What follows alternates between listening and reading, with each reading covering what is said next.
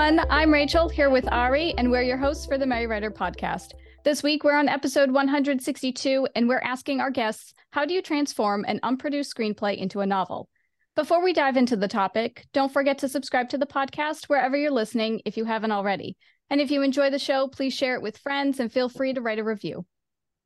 Now, please help us welcome Rich Hosek, Arnold Rudnick, and Lloyd Auerbach to the show. Guys, thank you so much for joining us. It's great to have you all on the podcast. Thanks for having us. Nice to be here. Brilliant. Before we go any further, would you like to tell us a little bit about your background and how you met? I think Arnold should start that one. Yeah, I would agree. So he's saying that because, Rich and I met in college. We made student films together in community cable in the pre-Wayne's World days. And that was in Illinois. And then we kind of moved out to California together. My wife and I moved out first, and then Rich came a little bit later. And then I met Lloyd. I was working at Paramount Pictures in the motion picture feature story department. And this was before the internet, when searches for books for executives and research, that was a big part of my job. And I was tasked with finding the expert on the paranormal for a feature project that never got made. But everywhere I went, I got pointed to Lloyd. So I met him, brought him in for some consultation, and then we became friends and colleagues and began working together on a project, which is a project we're going to tell you a little bit about. And Rich and I were writing as well. Now, subsequent to that, Rich and I became writing partners for decades. And when we committed to each other, because an identity in Hollywood is really important when you're shopping material, Lloyd and I had already developed this project, and we invited Rich into it since he and I were working on a lot of other projects. And the three of us together created a pretty exciting TV pilot. Well, and I've been involved in parapsychology and looking at things from a scientific perspective since my graduate school, actually before my graduate school days. I kind of count my entry into the field studying psychic phenomena as 1979 when I started grad school. I was very interested in media. My dad worked for NBC. My uncle worked for CBS. I kind of grew up in the television industry in many respects. So I was very well aware of pop culture. And in fact, I'd done a lot of work with media before I met Arnold. So it was just kind of a natural connection and collaboration on things. And I had already published my first book at that point, and was working on some others as well as teaching in the graduate program at John F. Kennedy University, something that doesn't exist anymore, unfortunately. But I was very much immersed in this, both from the pop culture perspective and also certainly from the scientific perspective. Yeah, and as a partner with Arnold, I mean, we were working on a lot of our own stuff. And when I heard about this project, it was very exciting to me. It was because, first of all, getting to work with someone like Lloyd was very eye-opening. It sort of like clarified some of the preconceptions I had about the paranormal. But also it was a great story, a great chance to sort of take that vehicle into a dramatic format. And so once we sort of all collaborated on together, we came up with a really strong screenplay. We adjusted some of the characters, we adjusted some of the story, we added some of our comedic touches to it, and we came up with a really great script. And then Arnold.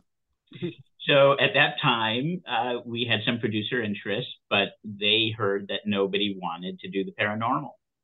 And we had a female paranormal investigator and a skeptical cop teaming up to investigate, the paranormal. And we were disappointed to hear that. And then the X-Files came out. And so for them, the next decade, it was, no, this is too similar. It's not the same, but, male, female team investigating the paranormal. It just sat in a drawer. And we continued to work on other things, many other things. And then, as writing and family and careers, Rich reached out a couple of years ago and said, hey, guys, do you mind if I novelize the script we had created? And Lloyd and I were both really excited by that. And he took the heavy lifting to get the book created. But we got to be involved both from creating the pilot script 25 years before, and all the work adapting, which we'll go into, but really got to stay involved in that creative process. But we wouldn't be here with this book if it weren't for Rich. Oh, shucks. So it's good we brought him in, I guess. I have to say, it seems so strange now, especially, to hear that they didn't want to do paranormal. Yeah. Because I remember when the X-Files came out, and it never really dawned on me that obviously that was one of the biggest things that kind of pushed the paranormal to be so popular in culture and everything, because it is still one of those things that people just love. There's so many shows, so many books, so many movies, and the idea that there was just that time where they went, no, we don't want it, and then literally X-Files came out, and then it's like, nope, too similar. I mean, that must be a little bit crushing, to be honest. Yeah, I mean, especially since we had gotten such great comments on the script, everybody who read it really loved it. Is just, where does it fit? And we were just ahead of our time. And there were paranormal shows on the air. You know, there was Sightings and Unsolved Mysteries and a few others, but they were not scripted shows. They weren't set up for this kind of action, so to speak. Yeah, Rich and I had a pilot with Brandon Tartikoff that dealt with the mafia, and he had a tough time. It didn't get made, and that was, you know, right before HBO's The Sopranos and the TV. So when you're working and writing, the world, everybody, I mean, even when we start talking about reading minds and extrasensory perception, I mean, we're all, you know, sharing the same material. So it's not really, it feels good to know you're on the right track, and it motivates you to continue writing. I've always looked at it as, well, if that idea was done, it means the idea was right. And so just do more. Man, what a good point. I mean, I think it's awesome that you guys were still able to utilize your story just in a different format, because I think it was Rich who said that you guys had the right idea. You're just ahead of your time. I love paranormal stuff. And as somebody who is working on a paranormal detective cozy mystery series, I may be reaching out to you guys again to pick your brains. Sure. So with all of that said, quick reminder, this episode, we're talking about how do you transform an unproduced screenplay into a novel. Let's start off the conversation by asking, why should you turn your unproduced screenplay into a novel? Intellectual property. And also the barrier to getting the material out. Because as a writer, you know, making money off your project is important in order to keep doing it, but having people read your material. If a book falls in the forest and is never read, does it exist? We need people to read the book, the material, the characters, to become invested, to validate the whole prospect. And a script, fewer people will read a script, both between agent submissions and producers, or even just knowing how to read a script and understand it. Many more people read books and stories, and it just opens up a wider audience. And, you know, we've gotten reviews now that say this would make a great streaming series. So it's kind of come full circle. Yeah, I mean, it really is. And again, I loved the story. I loved the characters. I loved what we had done with it. And when I started writing novels and I thought, you know, what, do we have anything that would make a great book series? And it's like, I went back to my TV roots and says, well, yeah, we've got this great series, these great characters.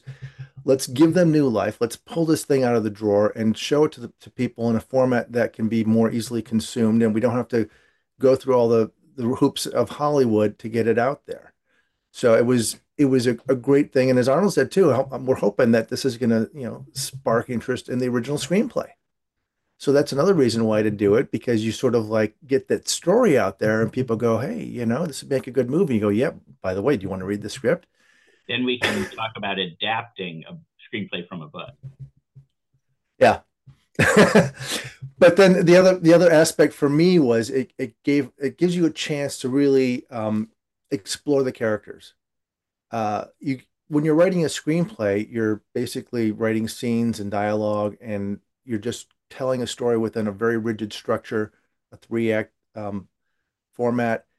And when you're writing the novel, you get to sort of get inside the characters' heads. You get to sort of find out what drives them more. You get to find out more about the world of your story that you don't have time to do in a screenplay. So that was that was a fun process for me to do. Yeah, I feel like it's not anything that I ever really thought about before, but screenwriting, yeah, there's so many moving pieces to it because even once you have the script down, you need to reach out to so many other people to make it a reality. Whereas a novel, especially now with self-publishing, all you need to do, you can hire an editor, hire a book cover artist. But I mean, for the most part, if you self-publish, you're doing the majority of the work yourself and you can make it a reality regardless. Whereas like a script, yeah, you definitely need to go through other people and you need to find the right people to do it, let alone finding an audience for it.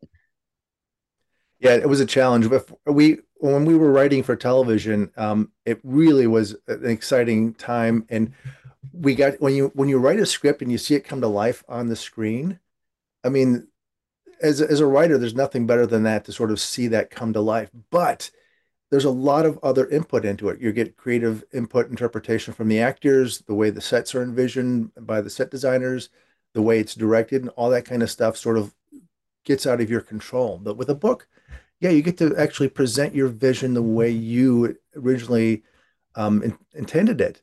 And so you get a chance to sort of put that version of it out there first before maybe it comes back around and gets made as a movie.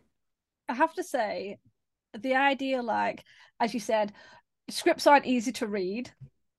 So going in a different direction and creating a novel, not only does that mean that you've got your screenplay ready, if you can, if it comes back around, that is brilliant. You've already got that. You don't have to go from a novel to a screenplay, which always sounds quite difficult because you have to cut out so much of a novel. But also, you see how many movies are made based on books nowadays. It seems to be increasing all the time. So while people are less looking at just reading scripts directly, you are getting people going, this book, this would be a good movie, that'd be a good movie. And also you've got all the readers of that book are almost like built-in fans straight away. Whereas if you have a script writer sending their work off, getting picked up by a company and then making it, you're having to start from scratch to build up an audience. Whereas if you have a novel and readers who then talk about it all over the place, which most readers do, you've already got this wonderful audience ready to see the movie. I mean, I love reading books, I love watching movies, and I like when I see a book that's been turned into a movie, as long as I've read the book first. That's the main thing. I like to read the book first, but I will always go and watch it, even if it's slightly different, because it's just a nice take, something different on the book. See, I'm the opposite. Yeah. I'll go back and read the book after I see the movie because I first of all I enjoy seeing what changed, and then you also get to sort of fill in the gaps that they may have left out of the movie when you read the book, or maybe they even changed a little bit, which is always kind of cool too. Yeah, one of 3 Days of the Condor, the book was 6 Days of the Condor. And it's the same story. It lost 3 days, which just explains the movie timeline, I guess. Well, and I read the novel that came out of Star Wars before the film, several months before, and there was stuff in there that never made it into the movie. I'm assuming that it was adapted from the screenplay. I don't know that George Lucas actually wrote the novel, but he's credited with the novel. So there was a lot of character development and some other things that didn't make the film that kind of came out in the fan world later on about some of the original names of characters and things. So that was a really interesting thing, but it did hype up for me personally. I was really excited when I heard this movie Star Wars coming out because I knew the book already. And I would point out too that a lot of really successful movies come from short stories.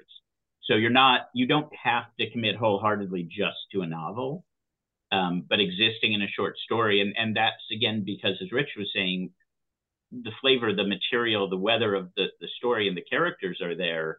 And there's so much to bring into a screenplay or adapt further. All of the Philip K. Dick stories and a lot of the really good Stephen King came from his short stories.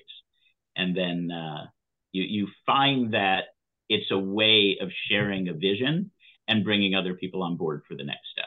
Can I just say, I didn't even know Star Wars was a book. Yeah, I didn't either. A lot of people thought that because the novel came out again. I mean, there's a collection of all three novels based on the movies, but most people didn't know that it came out several months before in 1977. So it was kind of an interesting thing when I talk to people about that. They look at me like, there was a novel, but it was an adaptation.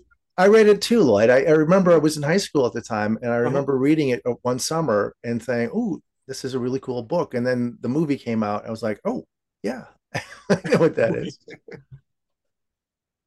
I can understand why, though. It would, with all the depth of the characters and the world building, the amount of extra information you can pack into that in a novel, it would totally make sense. I will probably have to find that and read through because, as I said, I did not know. It's information I did not know. Yeah, and I worked in the feature department at Paramount. A lot of movies come out based on books that aren't out yet.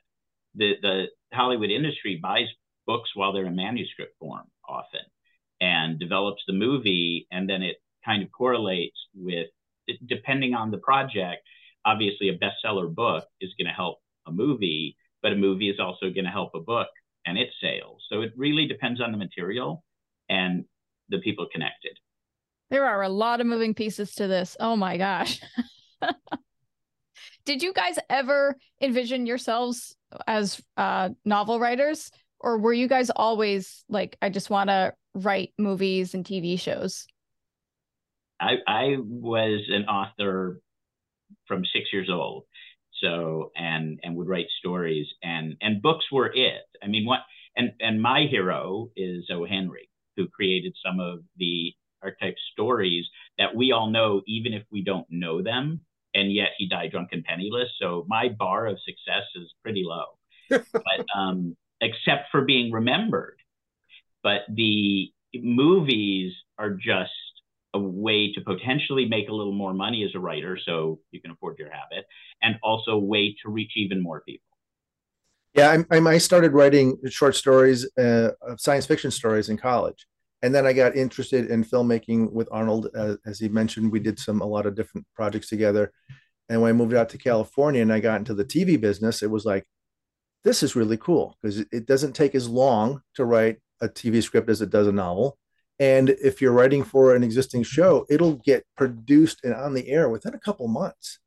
So the turnaround time there is just really fast and very satisfying. And so it became kind of like soaked up all my time during that period. But then once I had a family and things kind of slowed down in that regard, it was like novels became sort of a return to my original passion. And so I was able to start with this project here and take something that I already knew the story of, right? And that's one of the things that when you're writing a book, it's like, okay, where do you get your ideas from? Well, we had an idea and just needed to sort of flesh it out. Yeah, and for me, I'm hoping to get into novel writing on my own. I did write some science fiction in college, like Rich, as well, and actually came close in a few instances of pitching stories and having them accepted by a few TV shows in the 80s and the 90s. Unfortunately, I had a close call of the 1980s Twilight Zone, where they had called me. I had submitted some story ideas. They had called me to develop them into short stories for the show. And the next day they called me to tell me that CBS canceled the show. So I've had several things like that happen over the years where I was dabbling in fiction. It had a connection to the paranormal, to what I knew. But in general, because of my career path in parapsychology, I've been pushed towards the nonfiction side of things for the most part. Yeah, I think it's great though that you have that background though. So if you going into fiction with that, that's a great thing already, rather than having to do a lot of extra research when people don't know anything about a topic. You're already there with all that research and all that knowledge. So. Yeah, and I actually, besides the real stuff that we deal with, there's always the claims and what people call us about. So if somebody wanted a story that was out there, I know all the out there stuff because people have come to me with it quite a bit over the years. Of course, they really believe it's going on for them, and it's not, but it's still an interesting idea. Yeah, I can see that being like threaded through like a different storyline and everything. But talking of that, so what is the main process of changing a screenplay into a novel? Because I'm assuming it's not as easy as it sounds. Yeah, I'll speak to that because as they mentioned, I did the heavy lifting. I mean, the first step is, of course, is to have a great screenplay, right? Because then you've got the story set out in a very, very specific format. You've got your 3 acts, you've got your characters, you've got your dialogue and your major scenes all sort of started out for you. But then it's a process of filtering out what doesn't belong in a book, and then filling in the parts of the story to connect it so that it goes beyond that 3-act structure. So for me, it was basically I took the script and I started writing the book off of the script. And whenever I got to a point where I go, this scene doesn't feel right, I put in something else. And then when I took that out, I had to sort of adjust it and fill in another scene later on to sort of make it make sense. And so the process of doing it is basically that constant sort of self-editing the story as you're developing it as a screenplay. The other thing I had a great opportunity to do was to sort of add some additional characters. So the screenplay didn't have as many characters as the novel does. And once I added them in, then they started creating their own storylines and filling in new chapters, and we learn more about them. And I think the other great opportunity you have while you're in that process of converting that is when you're writing a screenplay, you don't get to have those, moments where you like to tell what this person's thinking unless you're doing some corny voiceover. In the book, you can get inside the characters' heads. And as a writer, I'm sure you guys know this too, once the characters get inside your heads, they come to life in there and they start telling you what the story is. And they take you places you didn't expect.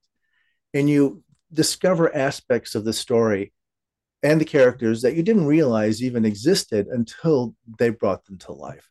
So getting the screenplay is a great scaffold upon which to hang the novel.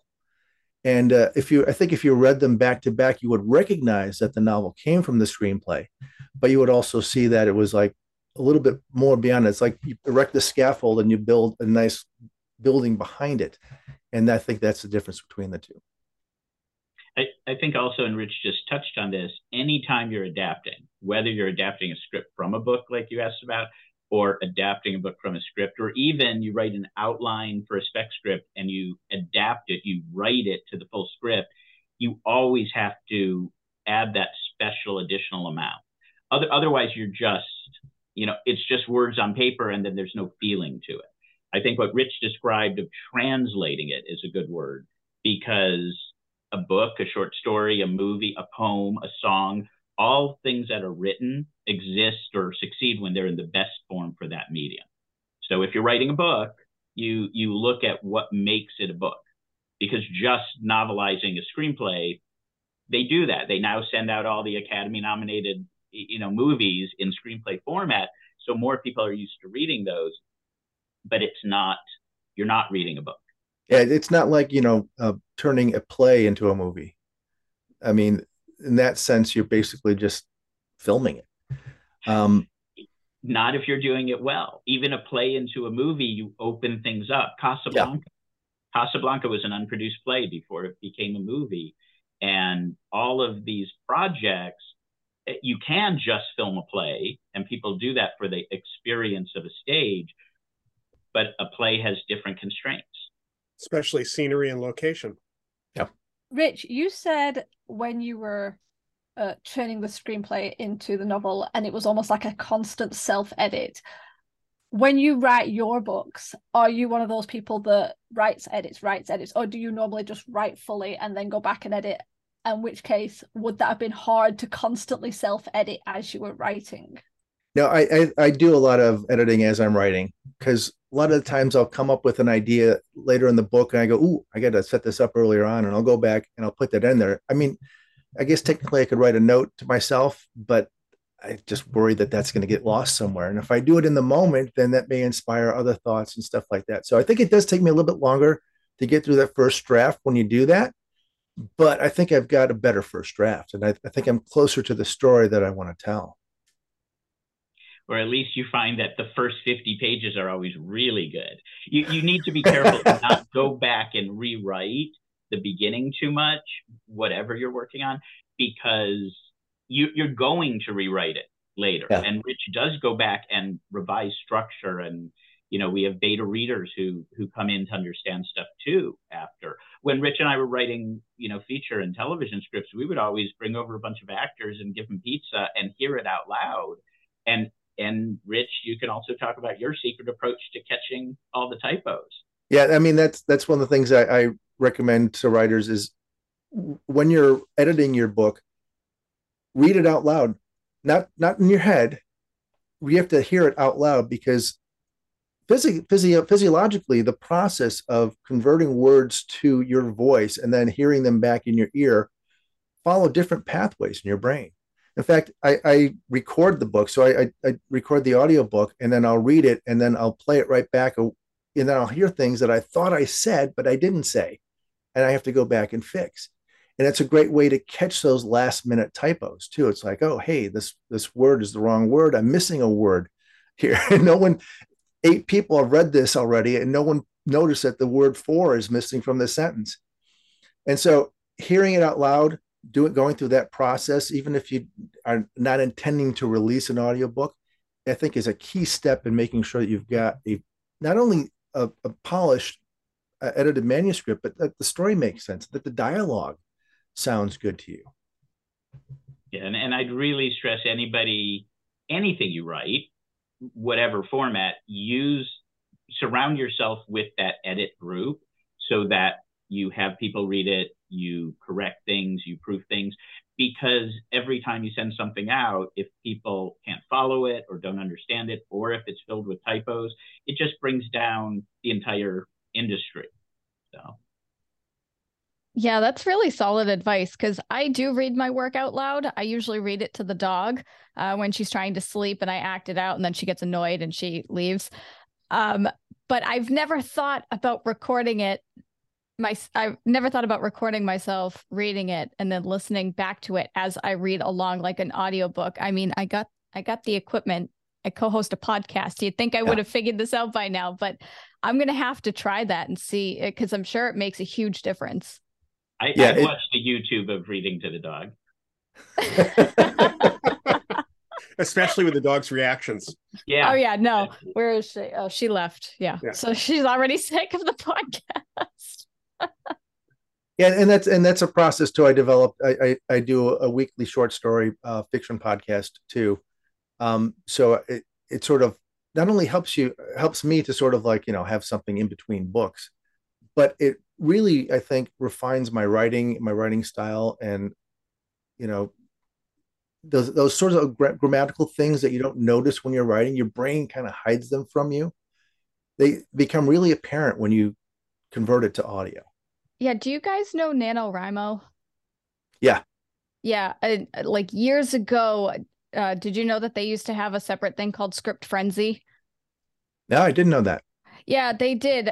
It wasn't as popular, so now they have 2 Camp NaNoWriMo sessions a year instead of just the one.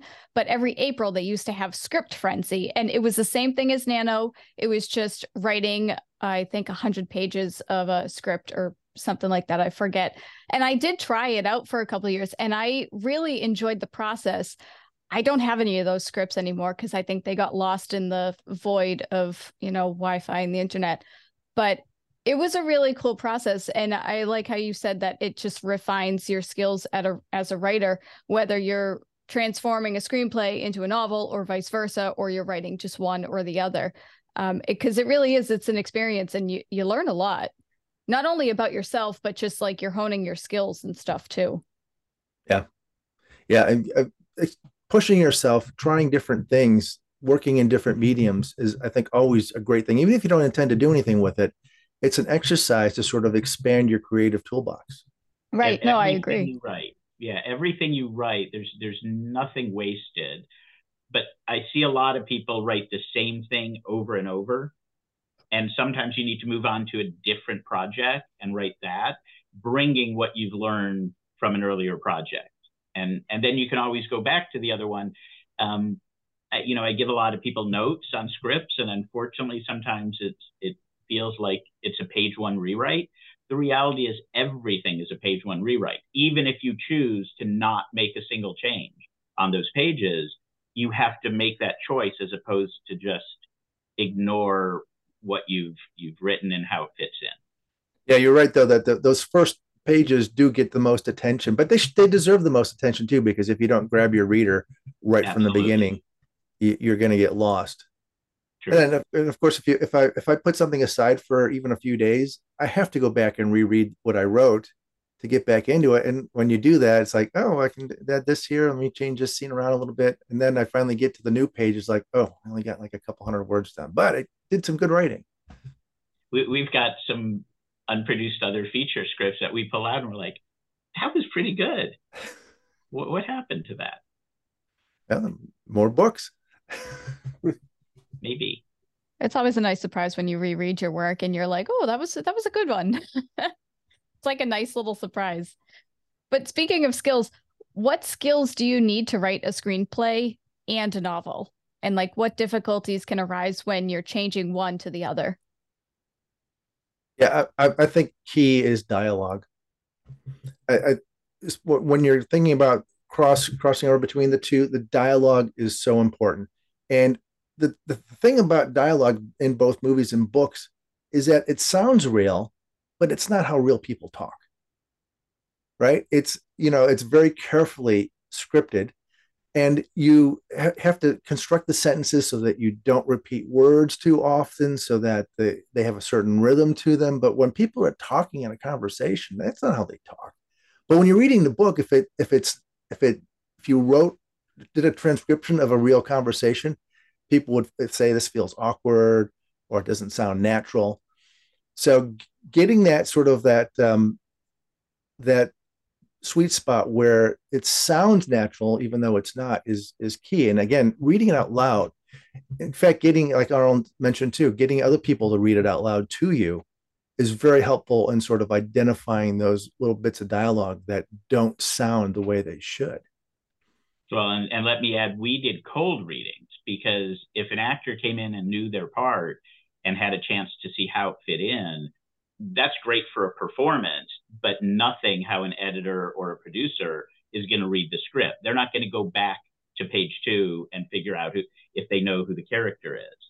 I think what Rich is touching on, there's so many different skills you need, but you don't need to start with one or the other. They develop by doing it.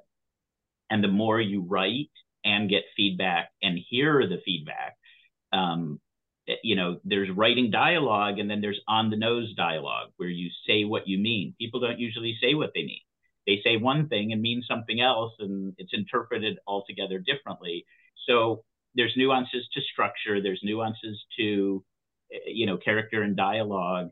The thing that amazes me or frustrates me sometimes is so many people are like, I've got a great idea, I'm going to write a book.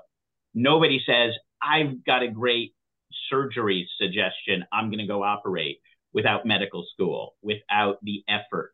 And thank God for that, right? I'd much rather that never happen or be a pilot. But, people don't always put the work in to writing, and they expect the first draft to be the last draft. And you can always fix scripts. That happens in Hollywood all the time, because they bring one writer in after the other and they create this collaborative effort. And we enjoy television because it's such a collaborative medium.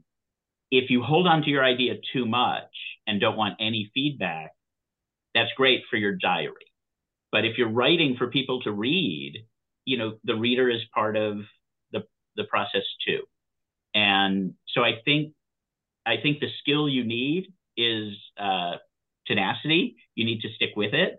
Because if you only have one idea, a noted story guru at a seminar I took many years ago, basically said, if you have one idea and you're worried about someone stealing it, go do something else.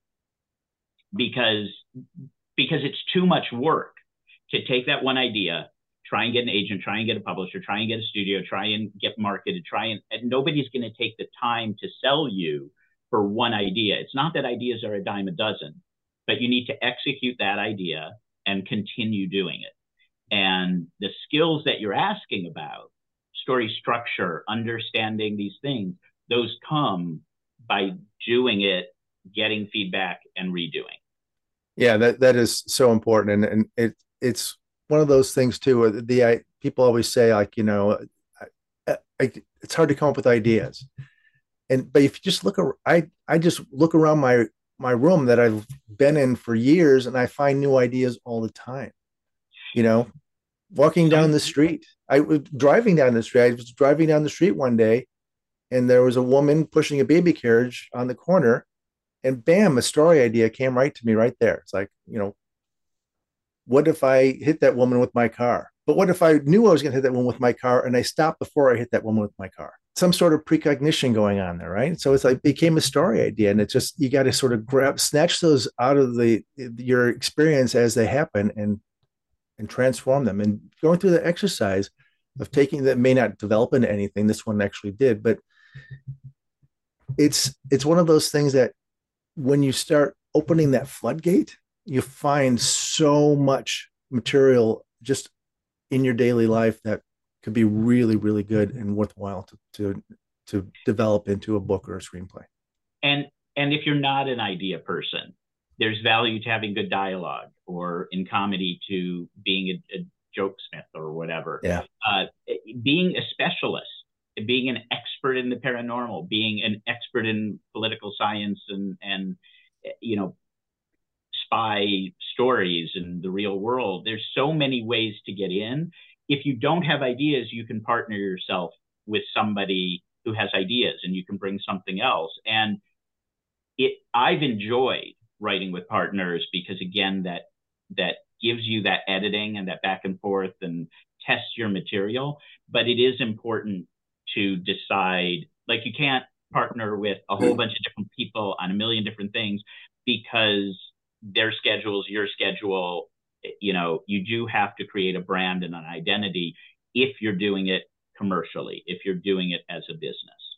Yeah, one of the other things I think that is important when you're creating books or screenplays, and this is more evident in a screenplay, is writing a scene. Right? We think about chapters in a book, but a chapter can be a single scene, or it can be multiple scenes. It can be moved from room to room within a specific chapter. When you write a screenplay, you basically write maybe a paragraph or two describing the location that you're in, the setting. And then the set gets built and you film it. And when you watch it on screen, you see everything that you want to describe. When you're writing a novel, you have to paint that word picture for your reader to sort of immerse them in that environment at that point. And then once you have set everything up, then you have to unfold the action. You have to direct your actors, your characters to do certain things, move from one place to another, to say this in a certain position. All those sorts of things. Creating a scene is one of the aspects, I think, that is another thing that's crosses over between the two mediums. And when you become good at that, when you start thinking about your book in a very cinematic way, I think you're going to be more successful in creating scenes that really immerse your readers. I like that, especially since I feel like most writers have that initial dream that, like, they'll publish their book and then they'll get a movie deal or a TV show deal or something. And that seems to be like the ultimate dream for most writers. And if you think of it in terms like that, and you think of your scenes as, a set, then yeah, it definitely helps you paint that picture. And I really do like your whole what if to find ideas and stuff too, because that's such an awesome snowball effect when you do find an idea, or you just see something, you witness something, and you're like, oh, what if this happened? But what if that happened? And if that does happen, what are some what ifs that just like branch off of that? And then boom, before you know it, you have like a full-fledged story idea. Yeah. When we were doing sitcoms, we kind of came up with a formula where we would come up with ideas of what we were going to do, and we wouldn't edit them until we got enough ideas. And then when we were writing, we would come up with choices, 3 choices for every step. If you do too many choices, you're paralyzed and will never finish. And if you do too few or only one, that's not really a choice. And every time you're making a direction for your characters, for your story, it is so empowering to make a choice of where you're going and own that. It can be wrong and you can go back and change it. But if you give up that, you're the author. You need to know how and what is happening. I got to be honest, I don't usually know what's happening until like I'm editing. I outline a lot, but for the most part, sometimes when you have like that writing session and you're like, I don't know what I'm talking about, but I'm just going to keep typing on the keys and hope something comes of it. Stream of conscious writing is fantastic. And then when you go back to look at it and you make the choice to keep it, or what else could I do? And again, that goes back to, writing is rewriting. So, and depending on your own process, that could be in your head. A lot of times I think about the scene and I'm not even at the typewriter or a sheet of paper, and I'm coming up with the dialogue, and many times I've forgotten what I've thought of, and I realize if it was great, I wouldn't forget it. So by the time I sit down to type it up, I've written, on a plane or, before bed, and I use that time, and it kind of fits into the whole idea of visualization. Another tip from a writing book I loved was, if you're writing a script, at the very beginning, take 100 sheets of paper, 3-hole punch, and put brads in it in your title page, because that's all you need to fill now, 100 blank sheets of paper.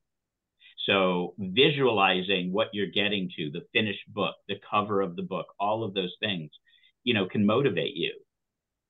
Yeah, I kind of miss that. You watch old movies where a writer's sitting at a typewriter, and he does a page, he rips it out, puts on a stack, and puts in a new page and starts typing. You don't get that tactile feeling anymore with computers. You just sort of get the word count for this chapter and how many pages this will print out to and all that kind of stuff. It's kind of like the slot machines, right? They used to like spit out actual coins, and now they just make noise. It's like not as much fun. And there used to be, I know that Isaac Asimov talked about having 5 or more typewriters, so that each one had a different book on it. And I worked with Martin Caden, who was a science and science fiction writer, and he refused to go anywhere near a computer. And in fact, when I was using a computer near him, it pretty much blew up on me because of his intense mental energy on that point. I have to admit, I started on a typewriter, so I miss the kind of the clack, clack, clack, clack, clack, clack, clack. Especially if you got faster and the scene started generating, it just felt more real as you were typing it. Up until you had to edit, and then you're like, I've spelt that wrong, scratch out that, or you didn't put your paper back in right or anything like that. But I have to say, it always surprises me when anyone ever says, "Oh, I'm struggle for ideas. Where do I get ideas from?" Probably because I always feel like I have an abundance of ideas, to the point where it's like, could you just back off so I can finish something? I just need you to stay over there so I can finish this one project, which I don't do. What I do is I do bounce between 2 or 3, because my brain just doesn't seem to be able to focus for too long on one thing. It kind of drifts, and as soon as it moves on, I have to go to my next project, and then I circle through them. It's the only way to keep my focus. I just don't have the brain that just sort of like, I can sit and focus for like, 3 months. It's like, you'll get 3 weeks, and then I'll have to go to the next one. But limit yourself to those 3 then. It's great to work on multiple projects because they feed each other and they sometimes solve problems. And sometimes the characters kind of cross over or very similar. But when the 4th, 5th, 6th, and 7th idea come in, write them on a card, put them on the wall, and refuse to address them until you finish one of the others. Yes, I did. My partner's very good. He's very supportive and everything like that. But every now and then he gets quite strict, and it's like, no, you put that back. You have enough ideas. Just what I do is I just create another Scrivener file, put all the information that's in my head, dump it, and then it gets put into a folder I'm not allowed to look at, and I have to stay within the 3, because I think at one point I was on like 6, and it was just like, no, it's getting ridiculous. Although I have got to the point where sometimes I'll be writing a scene, because I don't write in chapters, I don't write linearly, I write scenes as they come, and I move them around. That's why I like Scrivener, because you can kind of shift it. But what I would do is I would write a scene, and then I'd be like, that doesn't really fit well. Oh, it'll fit into this novel, and I'd shuffed it across into a different one. And that's what I kind of like, that you had this fluidity with it. I know not everyone writes like that. I know there's probably people listening to this going, oh my God, what are you talking about? You should start at chapter 1 and go in a line straight forward until you get to the end. At the end of the day, whoever's listening, you should write how you write. The most valuable thing you have to offer is your voice, and your unique voice on a subject, on a character, on a style. Because if you're just writing genre the way everyone writes it, then there are people who are at the top of that game already, and they're there because they came naturally with their voice. So actually, that's a good point about voice, because obviously there's three of you and you're writing this series and then moving into, like, you know, from a screenplay to a series. How do you work with that? I mean, is it like an amalgam of your voices, or does it create some sort of like singular voice? I don't know. What would you say about that? Well, certainly, when I'm writing these stories that we're talking about here, the Rainy Day Investigation book series, whenever I'm getting into paranormal stuff, I rely heavily on Lloyd for that. I either go to his books or I say, "Hey, I need you to take a pass at this lecture Professor Day is giving, so that it sounds like she knows what she's talking about instead of the way I'm interpreting it." Yeah, and I teach a course on how to my students on how to talk about this stuff so that people think you know what you're talking about. So.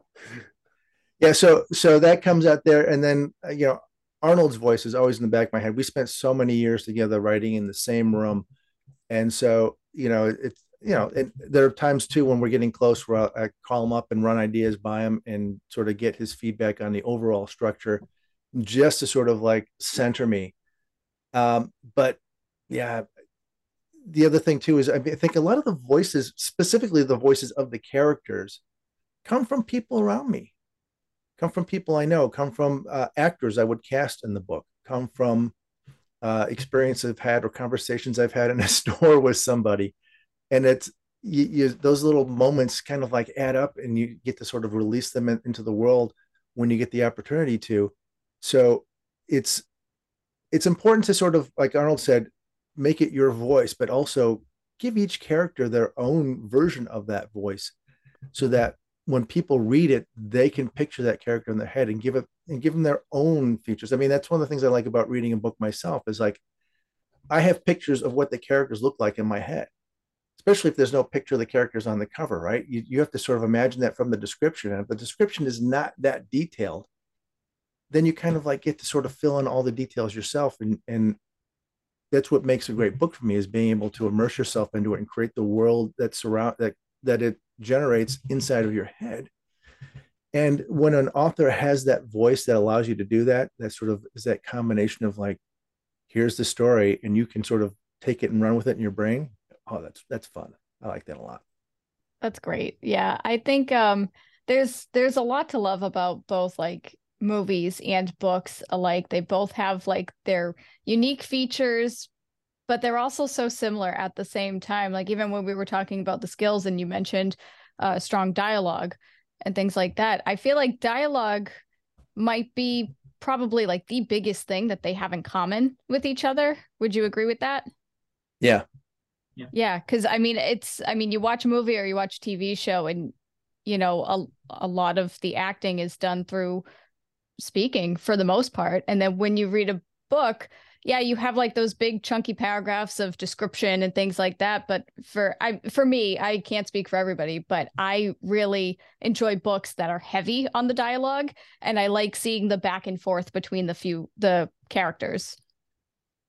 Yeah, that's certainly one of the things that what we did in the original screenplay for the book Near Death, that became Near Death, and that is sort of translated into this, is the banter between the characters, especially when you've got that sort of like, ooh, there's a little bit of romantic interest between the two. Where's that going to go? Where's it? We can sort of see that in the dialogue when they're kind of, is she flirting or not? Or is she just making a joke? Is she like this with everybody? Yeah, it's the dialogue conveys so many of those things and creates all of those different aspects that you can sort of latch onto and like, oh, what's going to go on next? Who is she? What does she really mean by? Like Arnold was saying, sometimes you say what you mean, and sometimes you say what you don't mean. What you do mean is hidden in there somewhere. I'm a big fan of old-time radio shows and also more modern audio drama, and it's minimal narration and mostly dialogue going back and forth. It's how you get to know the characters. That's how you get to see hear their interactions, and then get a picture in your head of how they're interacting. So it's really important. Yeah, that's a great source to go to. Go back and listen to some old time radio shows, or the CBS Radio Mystery Theater. I was always a big fan of those too. Yeah, I have to admit, I've never heard of any like overhear anything, but I've seen them like done on TV programs. The idea of like being in a studio and everyone just running through a script and just having sound effects, and that was it. Yeah, I think that would be something that they should bring back more popularly, because I think that would actually do well now. There are some very popular audio dramas. I mean, there are even awards given out for them, and some of them are amazing. I mean, they are literally movies for the mind in so many different ways. Some of them are much more simplistic, but there's a whole bunch out there that are great storytelling and great acting and great sound effects. and if I can make a plug for my podcast again too, I do like a lot of sound effects, and I read it in an audiobook style, different inflections for the different characters and stuff too. So it's a lot of fun to do, and it's really challenging too. And there's a lot of other audio dramas I listen to. If you go to the Audioverse Awards, they have a showcase. You can go to a showcase podcast where you can discover new ones. So if anyone's interested in that, great resource for that. Wow, that's pretty good. Yeah, sound effects. They're definitely a lot of fun. They certainly add so much more to the immersion than when you're just, acting it out for your dog. Yeah. Maybe she'd stay. Maybe she would.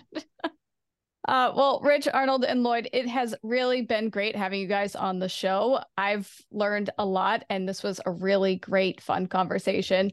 So before we go, would you guys like to share a little something about yourself? Yeah, well, for me, if you can go to richhosick.com for my solo stuff. You can go to bedtimestories.studio for my fiction podcast, and then rainyandday.com. That's RANEY and DAYE.com for the Rainy and Day Paranormal Mystery book series. The second book just came out recently. Third book hopefully is coming out later this year. And you can find out about all of us, and all of our links are there as well. Oh, and sign up for our email list too. You get a free bookmark. And I'm involved in a whole bunch of organizations. I teach courses for the Rhine Research Center's Education Center, which is Rhine, RHINE-EDU.org. These are online classes for the general public for the most part, although I've had some of my colleagues even drop in on classes, which is interesting. I have. I'm president of the Forever Family Foundation, which is an organization that works with spirit mediums, especially in the family grieving process. And that's foreverfamilyfoundation.org. And I am just around for anything paranormal as it happens. I do every other week kind of Ask Professor Paranormal Q&A, which is on my author page. It's lloyd.auerbach.author on Facebook, or you can find it on the Rainy and Day Facebook page as well, since Rich kind of rebroadcast it there. So, and people can follow me on Twitter. It's at Prof Paranormal, as in Professor Paranormal. That's my performing persona when I do mentalism, because I'm also a mentalist. Yeah. So Rich has me covered on the rainyandday.com website. I do have a small page, arnoldrudnick.com, that talks about these books. And also I've written a young adult book, ESP, Sixth Grade Sense, about a sixth grader who could read minds. It doesn't really help a lot because they're changing all the time. And then I also am passionate about literacy, and I have a book called Little Green, and his catchphrase is, "Isn't it possible?" So isn'titpossible.com will also get you to my webpage, and Little Green teaches animal groups, animal sounds, things that I hope kids will grow up learning and know that it's an army of frogs and not even know why they know that is from me. And I should mention also my books are on Amazon, my nonfiction books, but also if you look at my name, you'll find our books there as well on my author page. Yeah. So Rachel, you should hit up Lloyd for any questions you have about paranormal stuff for your books. I absolutely will. Anytime. Yeah, I have a lot to go through in terms of all your links and where you guys are. But yeah, no, I definitely will. Thank you. So all of the links will be in the description below. And so please do go check out their work. Thank you guys again so much for joining us on the podcast. It really has been a delight. But in the meantime, we will turn it over to you guys. Have you tried writing a screenplay before, and how did it go? Let us know your answers in the comments so we can chat. And remember, we release a new episode every Wednesday. Next week, we're discussing finding a balance between writing and life.